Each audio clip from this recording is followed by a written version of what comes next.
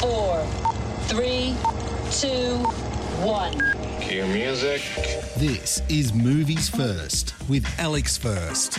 The offspring of Luke Skywalker, Mark Hamill, Princess Leia, Carrie Fisher, and Han Solo, Harrison Ford, trying to resolve deep-seated familial issues is front and centre in this official close of the Skywalker Odyssey. Let's just say the 9th film in the saga becomes a neatly wrapped-up package, naturally with the forces of evil threatening to win the day, time and again. A largely masked Kylo Ren, Adam Driver, is given the opportunity to be the unchallenged galaxy leader, with power and control over everyone and everything. That would mean destroying Rey, Daisy Ridley. But rather than doing so off the bat, you can't blame a bloke for trying to win her over to the dark side first, can you? It's inevitable that the pair will clash lightsabers as they try to sort out their issues. Both are having a really hard time of it. All this is set up by the malevolent force that is Palpatine, Ian McDiarmid.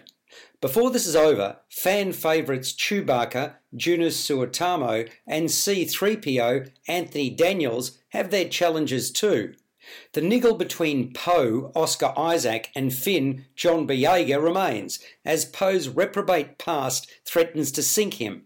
The Rise of Skywalker is chock full of spectacular effects, fighting and fury. It looks lavish and has a big sound to match. Director and co-writer with Chris Terrio, J.J. Abrams, does that well. Hand-to-hand and aerial combat rule the day. There's one spectacular scene on the high waters that did it for me. The key players from back in the day are all present to take a bow to good times past. So too all the droids, with a new mechanical character added for good measure. You're listening to Movies First. For more, like us on Facebook and follow us on Twitter.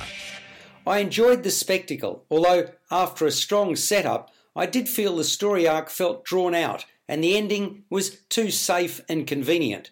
That will undoubtedly divide audiences. I kept looking for one final twist, but unfortunately it never came. Star Wars The Rise of Skywalker is really another chance to showcase the not inconsiderable talents of Daisy Ridley, and again she handles herself well.